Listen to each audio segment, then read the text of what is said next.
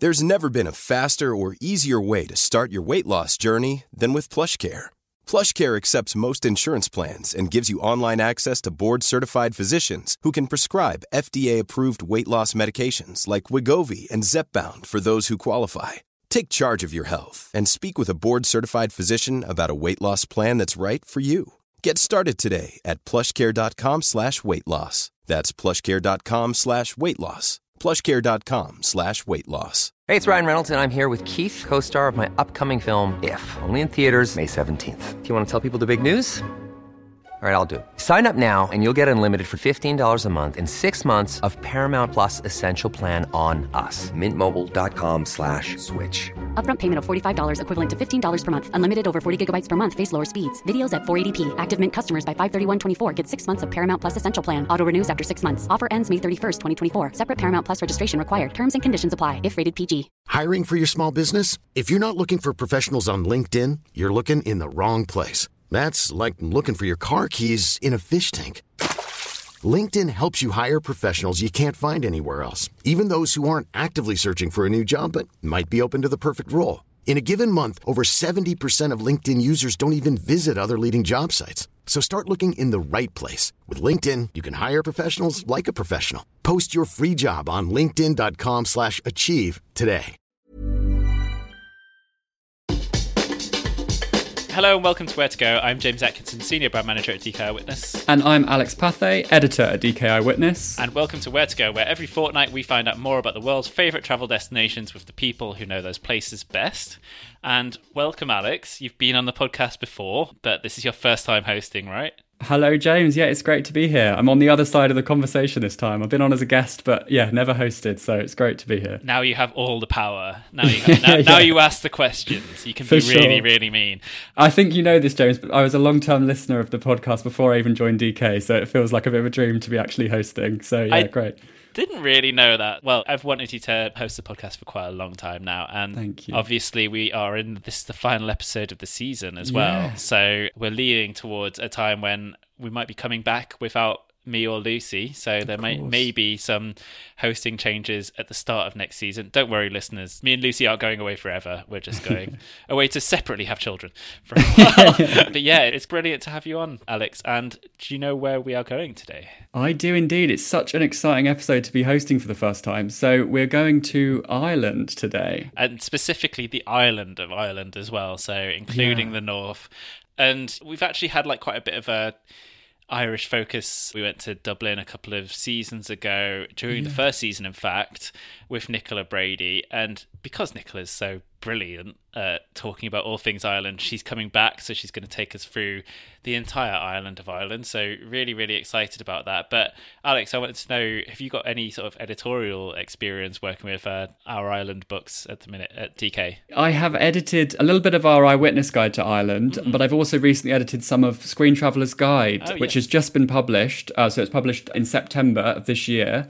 And we mention Northern Ireland in that because we talk about Game of Thrones, and like quite a bit of Game of Thrones was filmed in Northern Ireland. Obviously, the landscapes there are so beautiful, so it's got such a rich cinematic history. So not only has films been set within Ireland, the landscapes have also passed for fantasy lands because they're just so wonderful and surreal and gorgeous. So yeah, it was a privilege to work on that. Super otherworldly, and maybe we'll even touch on a little bit of that. I know obviously there's Banshees of Inisherin as well, and the scenery of that is amazing.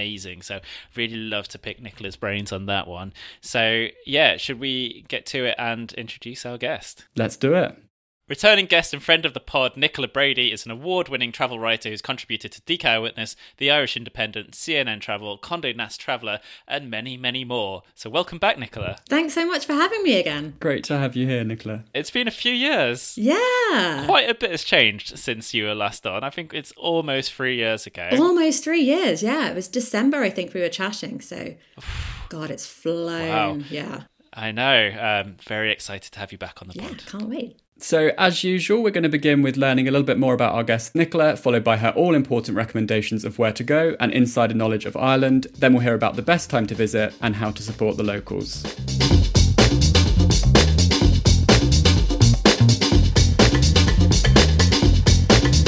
So, Nicola, how's life in Dublin since we last spoke? Life's great. I mean, it's changed a lot since we last spoke, thank goodness. Yes. But things are fantastic right now. So it's, where are we? Towards the middle of September. And it's just the perfect time in Dublin that I love. Like, the leaves are starting to turn. The summer crowds have started to go. And it's just the dream. It's just the best time. Oh, amazing. Yeah. Amazing. And how are things with you in Dublin as well? Like, have you had a busy few years? Busy few years, and I've been doing a lot of travel within Ireland over the last couple of years as well. So that's been great, because I would have thought that I'd have seen quite a lot of the country, and just each time I'm on the road, I just see more and more and discover places that I hadn't been to before. And for quite a small country, I think that's quite impressive. Have there been any sort of undiscovered highlights recently, Nicola, on your travels? Anywhere you haven't been that's been worth exploring? There have been a lot of places in and around Kilkenny. I'd actually only spent a few hours in Kilkenny before, and had judged it previously because it was raining the entire time, and I was in such a grouch that I really equated those two things in my head. But saw a lot more of the countryside around there as well, which is just beautiful, and some great hiking there. Sounds amazing. Sounds beautiful. So this kind of ties in quite nicely, Nicola, because today we're not just talking about Dublin, are we? We're talking about the whole of Ireland. So just for a little bit of, if listeners hadn't listened to the previous episode with you on, you've also lived in Sligo as well as Dublin. How long have you lived in Ireland for now? Oh my God, I think it's 16 years. So I moved over sort of straight after uni, and I first lived on a little island off the west coast called Clare Island. And was there for a few months, and then went to Sligo, which is on the northwest coast of Ireland. Yeah. And I was there for a good long while in sort of Leitrim and Sligo, which is just beautiful. I just love it there. The coastline of Sligo is incredible. It's a great place for big wave surfing as well. Not that I did that, but cool to have people doing it in my vicinity. And then just the lakelands that are there and the forest. It's just stunning. And then moved to Dublin maybe 6 years ago, I think. And I've been in Dublin ever since. So yeah. And before we kind of get into it, are there any other areas of Ireland that you particularly love that you just want to shout out before we get into our recommendations? So I really love Mayo as well. I focus quite a lot on the northwest of Ireland. So I was Sligo, and then above that you've got Donegal, and then below that you've got Mayo. And I think those three counties, in terms of the scenery and the beaches and just what they have to offer, I think it's just some of the most incredible land on the whole island of Ireland. And I think a lot of other places, particularly in the summer months, if you go to sort of Kerry and Connemara, and they're beautiful but really crowded, you can still go up to Donegal in peak season and go on a hike and feel like you're the only person in the world. Like I did that this summer. I was working on a project and went up there. And actually what's interesting about that is the project was around public transport. And when I lived in Sligo, it was pretty much non-existent. And now those three counties have like the local Links bus service. So you can see a lot more on public transport now, which I love. But there's one incredible beach, and it's about a 30-minute hike to get there in Donegal called Tramore. And you hike through the dunes, and during the hike we were just absolutely pelted by torrential rain, like, you know, and you can't see in front of you, and there was no discernible footpath, and you just had to sort of hunker down. But by the time we got to the beach, the rain had stopped, and it was just incredible. There was one other guy walking on the beach, but otherwise you'd have it to yourself. Wow. Sounds wonderful. Yeah. And hopefully it hasn't been a completely rainy summer, right? Yeah, let's go. It's been a washout. I'm such a grouch about it. But we did just have a little, like a week of summer a couple of weeks ago. So actually just over a week ago, we had a beautiful day, and I took myself out to Howth. That's a little fishing village that's 30 minutes on the train outside of Dublin. And it's just beautiful. There's a gorgeous cliff walk that you can do, but there's also like a tiny little stony bay. And that day I opened my laptop, started work, and then I was like, do you know what? No, it's sunny, it's warm, I'm going to the beach for the day. And yeah, that's what I did. And some guys on supboards came in with their dogs on the end of the supboard, and yeah, it was just beautiful. That sounds brilliant. Well, let's move on to some of your recommendations. Okay.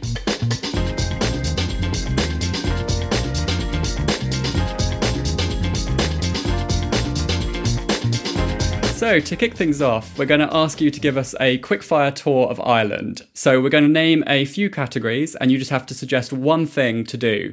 Are you ready? I think so. I might get super aggressive with my answers when you say quick fire, and I'm like, right, I'm going to win. I'll keep myself in check. So, first things first, Nicola, your favourite view? Okay, favourite view is a place called Lochgill, and it's in County Leitrim. It borders Leitrim and Sligo. You climb up to a viewing point called O'Rourke's Table, and you just have this beautiful flat, calm lake in front of you, the Sligo coast behind, and then all of the mountains sort of interloping in. Perfect. Wow. Very, very efficient. Great start, Nicola. Excellent. Okay, this is the one that usually sends people off. So your favourite thing to eat in Ireland? Okay, that's an easy one, and it's native lobster. Okay. Irish lobster is just, I think, the best in the world. And their oysters as well. But that's also what I did when I was in Howth last week, and I was like treating myself for the one day of summer.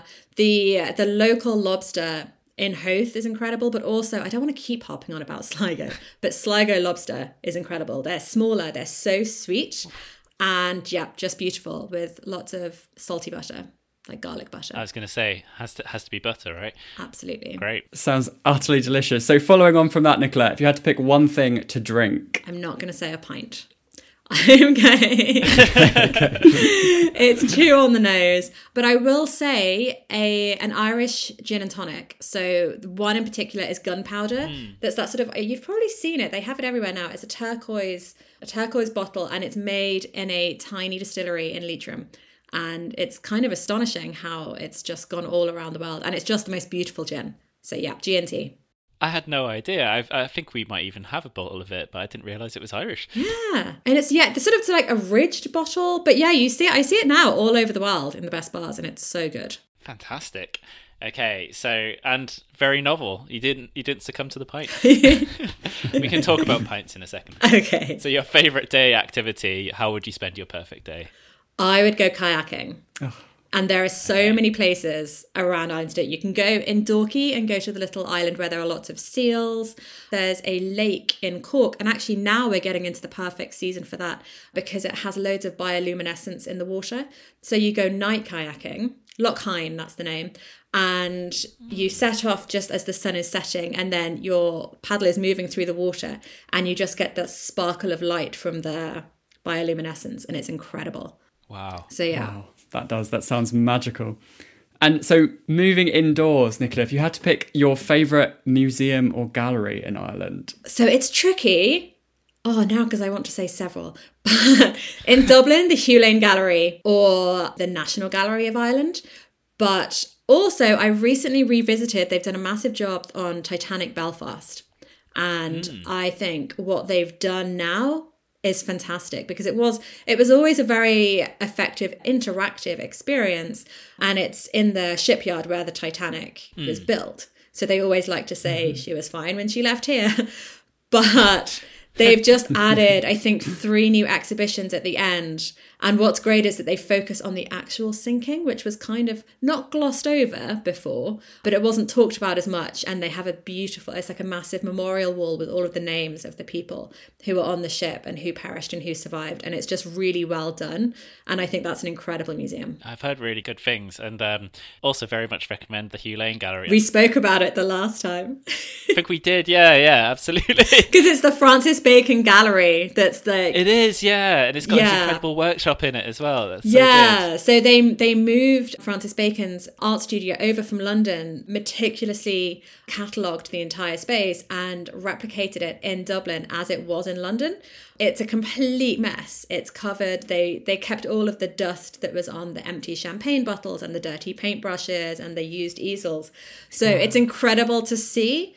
But I always want to break in and tidy it up. Yeah, it's they did it so meticulously that it's like to the millimeter of like how his paintbrush was like sprayed on her. Yeah. But it's the closest you'll ever get to sort of seeing a master in his studio. Really, it's but the instinct to tidy up is pretty strong. So strong. Yeah. They also do the live concerts on Sundays at noon that are free as well, and that's not in the studio, in the gallery itself because it's a beautiful space. But yeah, that's a great one. Well, I'm completely waylaying your fantastic, perfect quickfire run, Nicholas. That was me.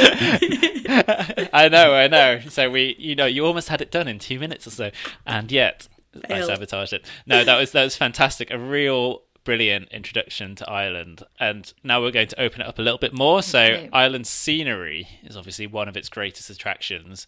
What are some sort of scenic highlights if you're sort of doing a road trip around Ireland that you just can't really miss? I mean, the main focus, I think, for a lot of people is the coastline, and that's completely justified. The west coast of Ireland has some of the most incredible beaches. And so the Wild Atlantic Way, I think it's 1,500 miles. So it's a drive all down the west coast. Now, it's not a sort of a specified, it's not coastal all of the way. You go on little country roads and you go through tiny villages, and you can do a little stretch of it or a long stretch. But all along the way, there is just incredible scenery. But as part of that, there are lots of islands on the west coast. And obviously that's where I lived when I first came over. But there's loads of tiny little ones. So in Clew Bay, you have Achill Island, that's a larger island. And you can drive there. There's like a little causeway that goes over. But you can also cycle on the Greenway, going from the town of Westport all the way out. And you just get the most beautiful scenery along the way. And then pretty close by, just a little further down the coast, you have the Aran Islands. So there are 3. And the smallest, I believe it's the smallest, is Inisheer, and that's one of my favourite places. It's teeny tiny. There's a beautiful white sand bay where you land in. One of my favourite sort of characters in Ireland is a dolphin who lives there called Dusty, and she swims into that bay most days. And I think because dolphins have had such amazing PR over the years, people get so excited and they go into the water, and Dusty just beats them relentlessly. She knocks cameras out of people's hands. She gets really violent. There are warning signs all over that are like, don't talk to Dusty, don't look at Dusty, definitely don't go in the water. And she does like a tail smackdown. It's pretty bad, but I love that she's like like the most hostile form of local. She's like, I've had a flipper, what of it? And just like relentlessly goes for people. And it's such a cool little island. They also have their own beer called Inish Beer. And there's the Man of Arran fudge. He makes the most beautiful fudge, and he has a little hut on the beach. And it's just beautiful. Oh, that sounds incredible. I'm desperate to meet Dusty the Dolphin. I think that has to be the best introduction to a local I've heard on the show. That's amazing. There used to be. Wow. There used to be a dolphin, and I need to be careful because he was beloved. But he lived in Dingle, and his name was Fungi. And he, suspiciously lived for a very long time. But I think he sort of disappeared. And it was during COVID years as well. And it's like, no. The last bit of news that we needed was like beloved Irish dolphin gone. At least there's another beloved Irish dolphin who might be a little bit violent. I'm campaigning for her to take his spot. I was going to say with the Aran Islands, though, those have become quite famous very recently because, correct me if I'm wrong, but the sort of the Banshees of Inisherin is sort of it's not an exact island, is it? I think it's an amalgamation. So they filmed that on Inishmore, which is one of the Aran Islands, and also Achill. So they've recreated places. So say the beach where Brendan Gleeson's cottage is, that's Keene Bay in Achill. It's just a beautiful beach. And then, I'm pretty sure they used a lot of Inishmore settings as well. Because the scenery of that film, it's quite a black comic film and quite sort of disturbing in some ways, but then the scenery is an extra character. It's just incredible. It really is, yeah. Kind of the best character, some may say. Yes, definitely might say that. But it looks beautiful. And so I think they've experienced a bit of that tourism bounce, and people have set up they've built a little pub to look like the one that's in the movie. Oh, really? Because sadly, it would be incredible if those places did, and the landscapes do exist like that, but not the cottages and the pub that looked out over it. They weren't precisely there. But there is a tiny little pub on Achill Island that I adore, and the name has completely gone, but it's halfway up a mountain. It's the size of someone's tiny living room, and it's just the most beautiful little pub. So that would be a similar place that's not in the exact same setting, but has a sort of the same ethos. Cool. Amazing. Hopefully we won't be sending too many people. But then the other place in terms of scenery, and it's something I'd seen a lot of before but explored more of it this year, is the Burren. And it's actually not so far from that neck of the woods. You sort of travel a bit through the Burren when you're going to the Aran Islands.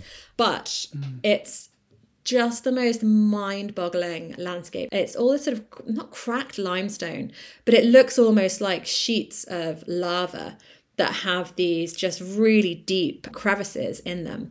And it's huge sheets of rock, and it looks so barren when you first clap eyes on it.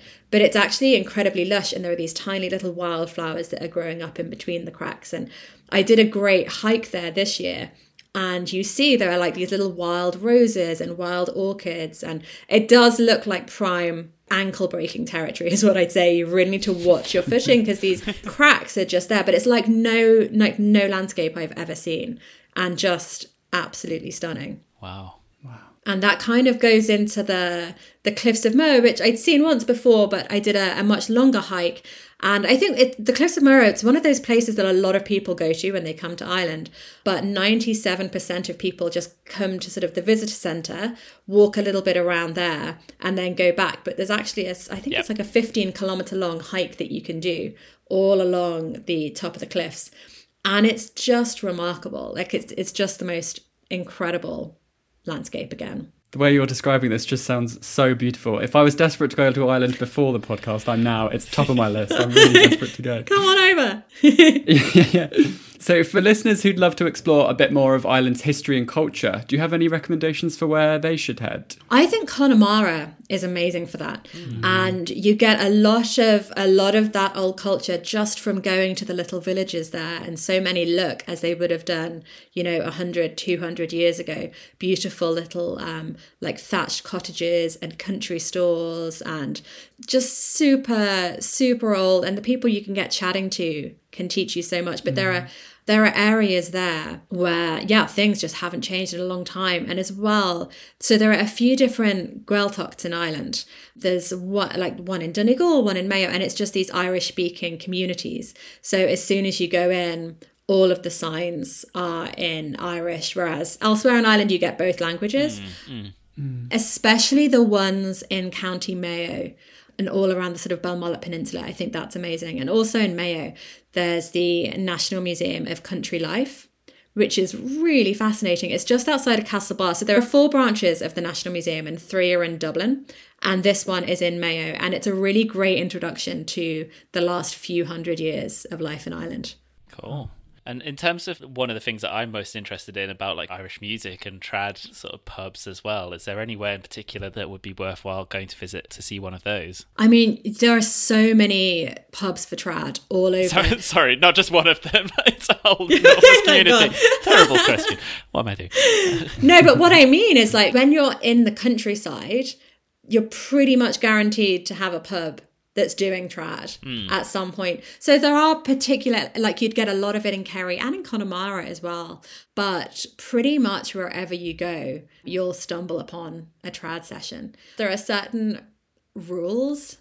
Sounded really intense, like I was in Scream. But there are very set rules that, people can't just join in a trad session. There's kind of a hierarchy of who is there.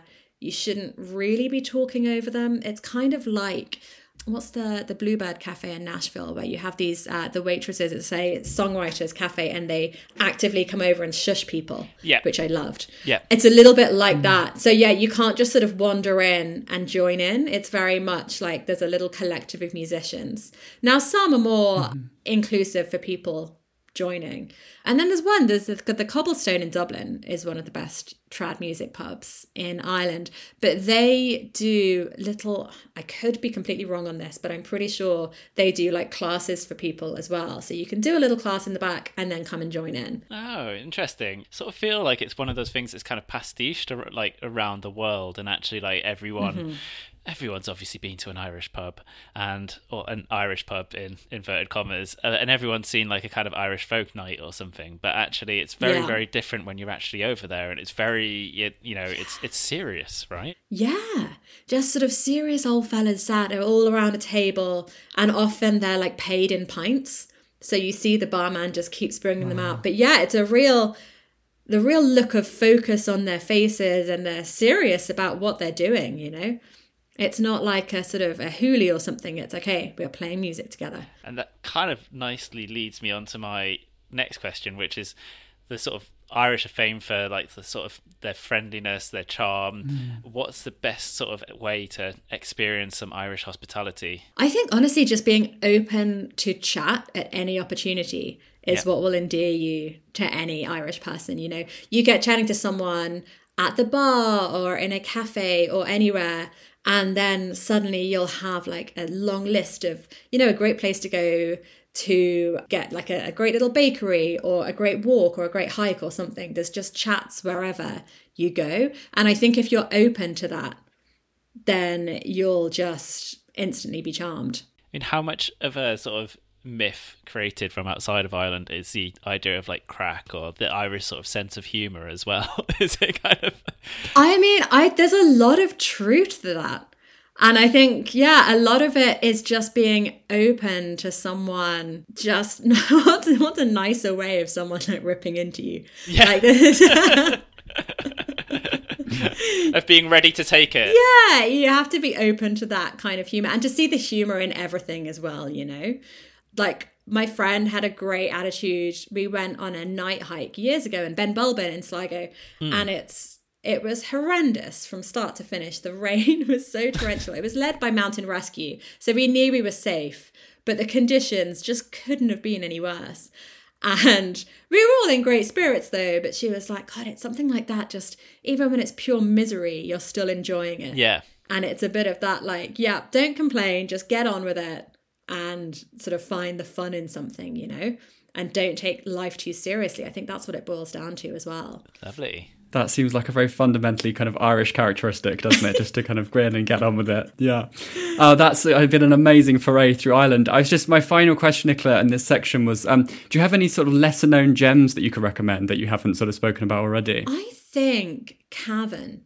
So Cavan is in the sort of the Midlands of Ireland and borders Fermanagh, which is in the north. I think it's been an overlooked county for a long time.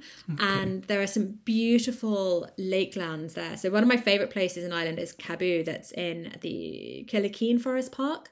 So there are all of these old like log cabins in the woods, and they've done them up, and they're really spread out throughout the forest, but it's right on the lake shore. And you're just in among all of this native woodland and beautiful birdlife, and then the islands on that lake. So you can rent a little boat, like a motorized boat, and go around them, or you can go on kayak or on a stand-up paddleboard.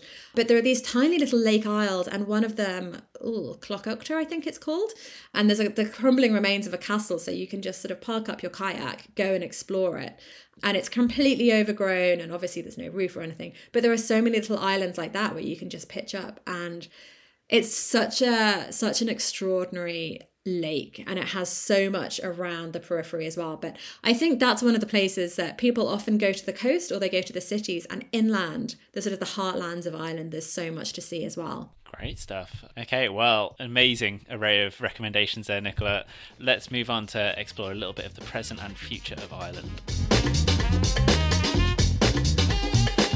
Hello Where to Go listeners, it's James here. It's coming up to Christmas, and what greater gift could there possibly be than the promise of future adventures? So we've teamed up with our friends at WH Smith for a very special offer. Until the 7th of January you can get 20% off any DK Eyewitness travel guide, including all of our Eyewitness, Top 10 and Like a Local guides. To claim your discount online, simply go to whsmith.co.uk, choose your book and enter the code Eyewitness20. And in any high street store, visit the link in our episode bio and show the QR code at the checkout. Offer excludes delivery costs, excludes stores at airports, railway stations, motorway service stations, hospitals, garden centres and workplaces, and books by WH Smith at Selfridges, Harrods, Phoenix and Arnott's. Full T's and C's available at whsmith.co.uk/terms.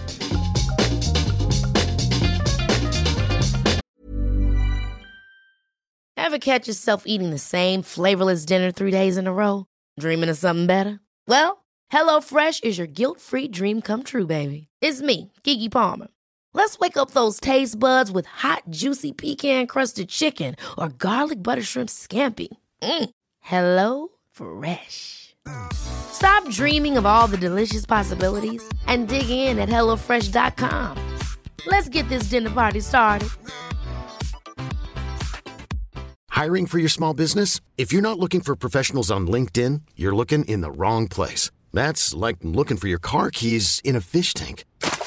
LinkedIn helps you hire professionals you can't find anywhere else, even those who aren't actively searching for a new job but might be open to the perfect role. In a given month, over 70% of LinkedIn users don't even visit other leading job sites. So start looking in the right place. With LinkedIn, you can hire professionals like a professional. Post your free job on linkedin.com/achieve today. So, Nicola, I think you've alluded to this slightly before, but when's the best time to visit Ireland? Honestly, it's right now. September to November. Yeah. The scenery is just so beautiful. And I'm looking outside, and you know when you have those autumnal skies, it's that really deep, bright blue, and the sort of a crispness to the air, and the fires are starting to be lit. You'll go into the pub and there's like the turf smouldering on the fire. Things have quietened down. I think in terms of the entire country, it's just the best time to go. And May as well. May is a beautiful month, and that's when we often get the first sort of little flush of summer. But actual summer itself, July and August, I would say is the worst possible time. Is that just purely because it gets so busy? So busy. Now, maybe I'm just being grumpy because it's just come to the end of summer in Dublin. And it's been a particularly busy year. We've still got the sort of, the backlog is clearing of people who delayed trips. So obviously that's happening. But I think, I live in a part of the city between like Christchurch Cathedral and like a lot of famous sites. So it's just sort of clogged. So that's why I'm grumpy. But also it's a cheaper time to come. As soon as you get into September, October, November, you get such amazing hotel deals. It's easier to get a table in restaurants. And just the weather, I think, is the absolute best. Yeah, you're not quite I know we've talked about rain, but it's not rainy all the time, right?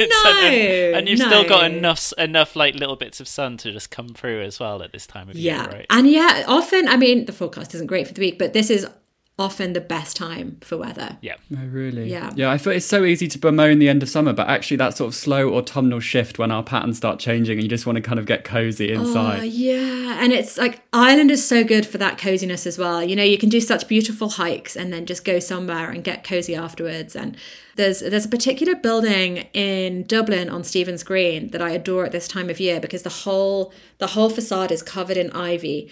But the colours shift. I don't know exactly what kind of ivy it is, but it's like an ombre of deep purple to deep red. And it's just the most beautiful sight. And then Stephen's Green is a small park, but the leaves all turn there. And it's just so beautiful this time of year. Does that Ireland really get like a kind of full foliage kind of vibe at this time of year as well? For sure, yeah. And I've actually been writing about that this week. There are some beautiful places to see it, especially around the lakes, all of the mountains and the lakes and up in Glenveigh and Donegal. The landscape there really suits autumn. Because there are a lot of those colours anyway in the heather and the bracken and those mosses. It suits the autumnal sky, I think. All right, well, but I think this episode's going out in in a few months' time, so listen, go to wait, December is the perfect name. December's just fine. But no, I mean, in reverse as well, April and May, if you're planning, if you're looking forward, April and May are often beautiful. Yeah, absolutely. I remember going to Dublin in April and the colours were just about sort of changing back almost and the lights were coming up. And the leaves are coming out and you've got blossoms. There are a few parks down in Bulls Bridge who have just the most beautiful cherry trees and it creates like a blanket of petals that now just is an Instagram ridiculous spot. But it's like photo shoot central, you know? Wow. I'm sure we're going to have so many listeners, Nicola, who feel compelled to visit Ireland next year after listening to this, and I can include myself in that. So is there any particular events in 2024 to mark the calendar that listeners can go to? So in Dublin, there's a hotel called the Shelburne, and next year is its 200th birthday. And it doesn't sound too exciting to have a hotel, but it's played a really intrinsic part in the history of Ireland. Like, the Irish Constitution was signed there and they have a Constitution room where they have like the same chair where it was signed. And it played a really vital role in the Easter Rising in 1916 as well. So it faces Stephen's Green, the park. And that was a sort of the epicenter of where a lot of the battles were taking place. And the hotel was used by soldiers, and they were using it as the sort of the sniping point, I believe. But one of my favourite stories about that is in Stephen's Green, in the ponds there are ducks that have just been there for years and years. Not the same ones, obviously, I'm pretty sure they're different. But the park ranger in Stephen's Green, when the war broke out, and it seemed like that was becoming the epicenter, he said, okay, you need to let me into the park every day at noon to feed the ducks. Because the ducks didn't agree to this war, and it's not fair that they're being... So, yeah, every day at noon, there was like a ceasefire from both sides, and the park ranger went in to feed the ducks. So like a mini amnesty just for ducks? Just for the ducks. Incredible. And now, like, there are still ducks there, but what you also have... Dublin has particularly violent seagulls that... I've seen them steal food from people's mouths. It's kind of incredible to watch. But now in Stephen's Green, they've taken over the duck pond and they pretend to be ducks. So when you see them swimming, unless you were really looking, you would believe that they were ducks. Yeah. So they're swimming around just living a lie, tricking everyone. Having a great diet. Yeah. Terrifying all the locals. I was going to ask about sport as well quickly, because we're recording this while the Rugby World Cup is going on. I think Ireland team are doing very well, or likely to do very well. I was going to ask about hurling as well, in terms of like big Irish sporting events, and I think the Irish go mad for sporting events, don't they? The hurling is fascinating because it's the most violent sport you could watch. It's kind of like rugby and hockey and street fighting mixed together. Yeah. It's incredible to watch. And the hulls that they use, they're made from ash trees, because I interviewed a few guys a few years ago who make it, and it's sort of this skill that's passed down through generations, and you need a specific kind of wood to make the hull, and you can see the sort of the grain in the wood. And yeah, even me interviewing these guys, and I was just comparing it to the ones in Harry Potter. It's like, yes, so the hull finds the hurler. And you could see the guy just like, no, not at all. You've got it all wrong. But yeah, it's incredible. And there's also a place in Dublin where you can go for the day and learn like the basics of hurling and Gaelic football. Okay. I think it's called like something Gaelic Games. But yeah, it's just outside of the city. So if you wanted to give it a go. But it's also great just to go and watch. And actually, so rugby is taken really seriously here. And I just went to a new in Limerick. It's amazing. It's right in the middle of Limerick. It's a really sort of cool city, actually. And it's a 6-storied building. It's purpose-built. So at the start, you go through and it's sort of the story around rugby around the world in different communities. And it is quite interesting. But when you get to the experience floor, there's like the interactive spaces around the room. So you're tested on, now let me get this straight. It was running, strength, kicking, and what's another rugby thing that you have to do? Throwing? I don't know. Yeah. Yeah, throwing. You have it on the wall, and there are people at each station to help you. So yeah, so say there's a moving target along the wall, and you have to throw the ball to hit the X, and it's all interactive. So they're keeping track of your score, and at the end, it tells you like which position you would play. And I am not sporty at all, never played rugby, and it was just incredible. I think the crucial question that every listener wants to know, Nicola, is what position did it recommend you to play? And are you getting ready for your debut on the Irish national team? I kind of assumed that that's what would happen at the end when your score comes up. I can't even remember what position they did, but it came up and I said to the guy, like, well, what does that mean? And he was like, it's normally like a big, sturdy guy who plays that role. Not role. What are the different, like, characters in rugby? I'm with you here, Nicola. I have no idea either. I mean, this is like the blind leading the blind. The prop. Yeah, I know that. I was a prop. That's one of the big guys. So you're now a prop. So that's ridiculous. My strength score was so low that he said later, like a 78-year-old woman came in recently and got the same score as me. But so in the kicking one, so I did the drop kick. So I'd never kicked a rugby ball in my life. And then, the scores come up at the end. So you're scored out of 100. So do you want to guess what my score was? It's at least 95, right? It's got to be over 90. 1. No. 1 out of 100. Oh, nice. Okay. So, yeah. you might not be making your international rugby debut soon. I'm guessing that's called it's the International Rugby Experience, right? That's the one. Sorry, I was trying to subtly Google it and I probably just made noise. But yeah, but I came out afterwards and I was speaking to people and I was like, if it could make someone like me who has no interest in rugby this interested in the sport, then imagine how fascinating it would be to someone who follows rugby. Absolutely. I mean, I'm quite interested, and I don't really follow rugby that much. Apart from, I'm actually quite impressed that I knew that there was a Rugby World Cup going on, to be honest. Yeah, me too. Yeah, I knew there was something, because I did just say, I was like, I thought we just had a Rugby World Cup. Apparently that was something different. Oh, yeah. There's always something going on. But the whole reason for this discussion was I was going to say, like, one of the things I've always wanted to go to at Croke Park is the All-Ireland Senior Football sort of final. So that's like the hurling final, basically. And that's in July usually, right, I think? Yeah, I think there are two separate dates. I think there's a football and a hurling one. And it shifts. So your chances of getting tickets to the All-Ireland slim to none. But the good news is all of the other games, it's not like getting, I don't know, tickets to Man United or something. Like it's a really accessible sport, and the tickets are really well priced as well, which I also love. Because Croke Park is also an incredible stadium just to be in, and you can do, the museum is great, but you can also do a skyline walk at the top of the arena, and I think you can do that at sunset as well. So you go up to the top, I think you're sort of harnessed in, but there's a walkway all around the top, so you get just beautiful views of the city and the mountains and the sea and everything. Wow.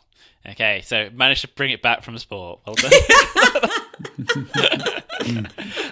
And sort of final point, this season we've been exploring how listeners can support local communities when travelling. So if people are planning to travel to Ireland, what kind of things can listeners think about when they visit that might just benefit locals that little bit more? There's one crowd that really come to mind, and it's called Secret Street Tours. They are actually, they run two different tours in Dublin City, and both of which are led by people who've been affected by homelessness, who've been homeless in the city. So they lead tours, one around Smithfield, that's just on the north side of the river, and one that's in the Liberties where I live, and around this sort of area, because this isn't unique to Ireland or Dublin at all. I'm seeing it in sort of every city that I'm traveling to, but homelessness is such a big issue all around the world. And to do tours with people who sort of, they weave in the history of the city, but it's mostly about the reality of people who live on these streets. You know, you can be walking through Dublin Castle and beautiful grounds there, and people are sleeping rough just on a side street just next to it. And I think if you do something like that, and really look at what is impacting a city, I think that's a really powerful thing to do. And it's a great organisation to support as well. And I think another thing, again, it's not unique to Dublin, it's not unique to Ireland, but there is a real housing crisis here. So I would strongly recommend that people stay in, you know, a cool independent hotel or something rather than like a private rental of a house or an apartment. Yeah. It's very contentious. It's something that I have strong beliefs and strong opinions about. And I don't know, I think things even may change with how that is organised. It's definitely in the works to change of, you know, properties having to register and it not just being sort of free for all. But, you know, things that's changed in New York, it's changing in Florence. I think it's going to be introduced in a lot of places, but I would say that is one of the best things you can do when you come here, is to book your accommodation through a formal organisation. Yeah, I think you're supporting Irish jobs in that case as well as like kind of not, you know, one of the things that we've kind of seen in a lot of big cities is just that kind of inflation of house prices, of people being costed out of cities and having to move elsewhere or having to rent for longer. Or even just having enormous rents and their cost of living being really affected. And that's been a huge problem in Dublin for a long time. But you just see, I mean, there are so many apartments and houses in Dublin that you can rent or, you know, from a site like Airbnb or something like that. But if you wanted to rent and live there, there's a handful in comparison. The difference is just staggering. Yeah. And I do believe that will change, but it's something that, is a sort of personal bugbear of mine. And there are also so many, like, Dublin, and it's another issue, but there are loads of hotels popping up all the time. There's no shortage. And there are also more formal sort of apart hotels that you can stay in, and some really great ones in Dublin as well. So I would encourage people to look at that rather than just instinctively going to the other. Yeah, that's a really good point. Yeah, finally, Nicola, I just wanted to add another question. I thought you were saying, finally, you've made a good point. Finally, sorry. We've been waiting for 40 minutes now. Sorry. One good point. Now, I just wanted to know, because maybe listeners might have heard your Dublin episode from 3 years ago, but I often think about the Viking that's buried in the middle of Liddell in Dublin. Is he still there? He's still there. They go there all the time. Fantastic. That's my local Liddell. Wow. I mean, not actually, it's not like a Viking underneath the glass. Sorry, it's a Viking burial. It's sort of like a ruin, isn't it, underneath there? It's actually just knocking. But yeah, and I still do look down each time. There are 3 different sites. So yeah, if you hadn't listened to the episode before, this part of Dublin is just on sort of a honeycomb of Viking architecture. So when anyone digs to build, they find the most incredible things, and I would guess that they just pretend they don't see it a lot of the time, so it doesn't hold up the proceedings. But when this Liddell popped up, and it was during COVID, so one is like an old living cottage, I think, like a round fort something. So there are the foundations for that, and so they have a section of glass floor so you can see it. And the other one is from the 1800s, and it was a stage. So, and they sort of had a pulley system. So I think they were saying that some Shakespearean plays even would have this sort of entrance point where someone would be pulleyed in, kind of like a pop star rising from the floor today. So that's where the tills are. So you're standing by the tills just waiting, and you look down, and there's like the brickwork from this original stage. And it's still there. I still love it. I just had to bring it up because as much as I misremembered that there was an actual Viking under there, but I got the extra piece of 18th century or 19th century staging. So there we go. Something, yeah. I'm pretty sure it's around that period of time. But listener, you can hear more about the Viking settlement in the middle of Liddell in our episode from a few years ago on Dublin. And actually, there was loads of great, amazing foodie recommendations in that Dublin episode too. So highly recommend you check those out. But yeah, Nicola, thanks so much for joining us. It's been wonderful to have you back on the podcast. It's been far too long. Thanks so much for having me. Hopefully it won't be another 3 years until I speak to you.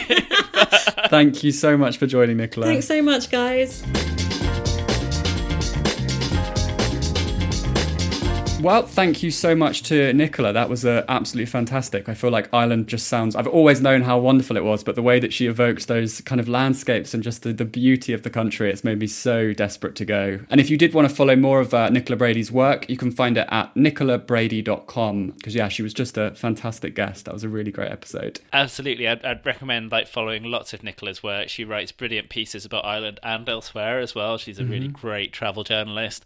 But yeah, I really enjoyed it. And I haven't been to Ireland since just before the sort of first lockdown, right? And have been itching to go back and itching to explore a bit more as well, because I only went to Dublin and some of the slight outskirts that time, and have just been wanting to see a lot more. So many recommendations on the list there. So many. Yeah, Nicola did such a good job at kind of taking across the whole of the island. So it's so many kind of obscure recommendations off the beaten track, which just sound brilliant. Yep. So. Brilliant travel writer, terrible rugby player, I think is I think that sounds true. But no, thank you so much to Nicola. And thank you so much, Alex, as well, on your hosting debut. It's been great. Thanks again for having me on. So we will take a bit of a short break now with the end of the year. We'll just have our Christmas holidays and be off for a while. But as you know, listener, me and Lucy will be taking a short break, but you will have some of the rest of the team and experts such as Alex kind of seeing you through during that time. So bear with us, but Happy New Year to everyone, and see you next time. Happy New Year all. Where to Go is a podcast from DK Eyewitness. It was produced by Julia Baker, presented by Alex Paffey and James Atkinson with the help of Bella Talbot. For more information about DK Eyewitness, follow us on social media at DK Eyewitness or visit dk.com/eyewitness. Please like and follow the show, and if you have time, leave a review. Your support means so much to us.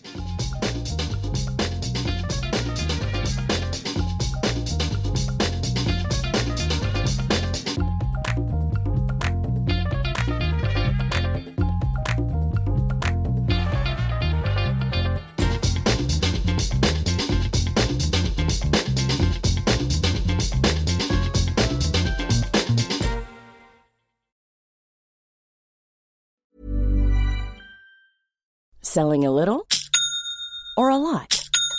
Shopify helps you do your thing however you cha-ching. Shopify is the global commerce platform that helps you sell at every stage of your business. From the launch your online shop stage to the first real-life store stage, all the way to the did we just hit a million orders stage.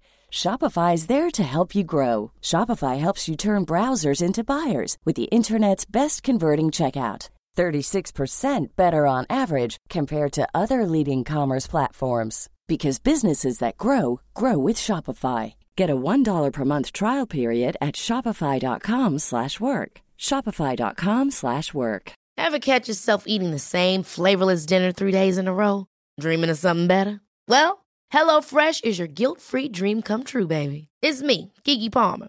Let's wake up those taste buds with hot, juicy pecan-crusted chicken or garlic butter shrimp scampi. Hello Fresh. Stop dreaming of all the delicious possibilities and dig in at HelloFresh.com. Let's get this dinner party started. Even when we're on a budget, we still deserve nice things. Quince is a place to scoop up stunning high-end goods for 50 to 80% less than similar brands. They have buttery soft cashmere sweaters starting at $50, luxurious Italian leather bags, and so much more. Plus, Quince only works with factories that use safe, ethical, and responsible manufacturing. Get the high-end goods you'll love without the high price tag with Quince. Go to quince.com/style for free shipping and 365-day returns.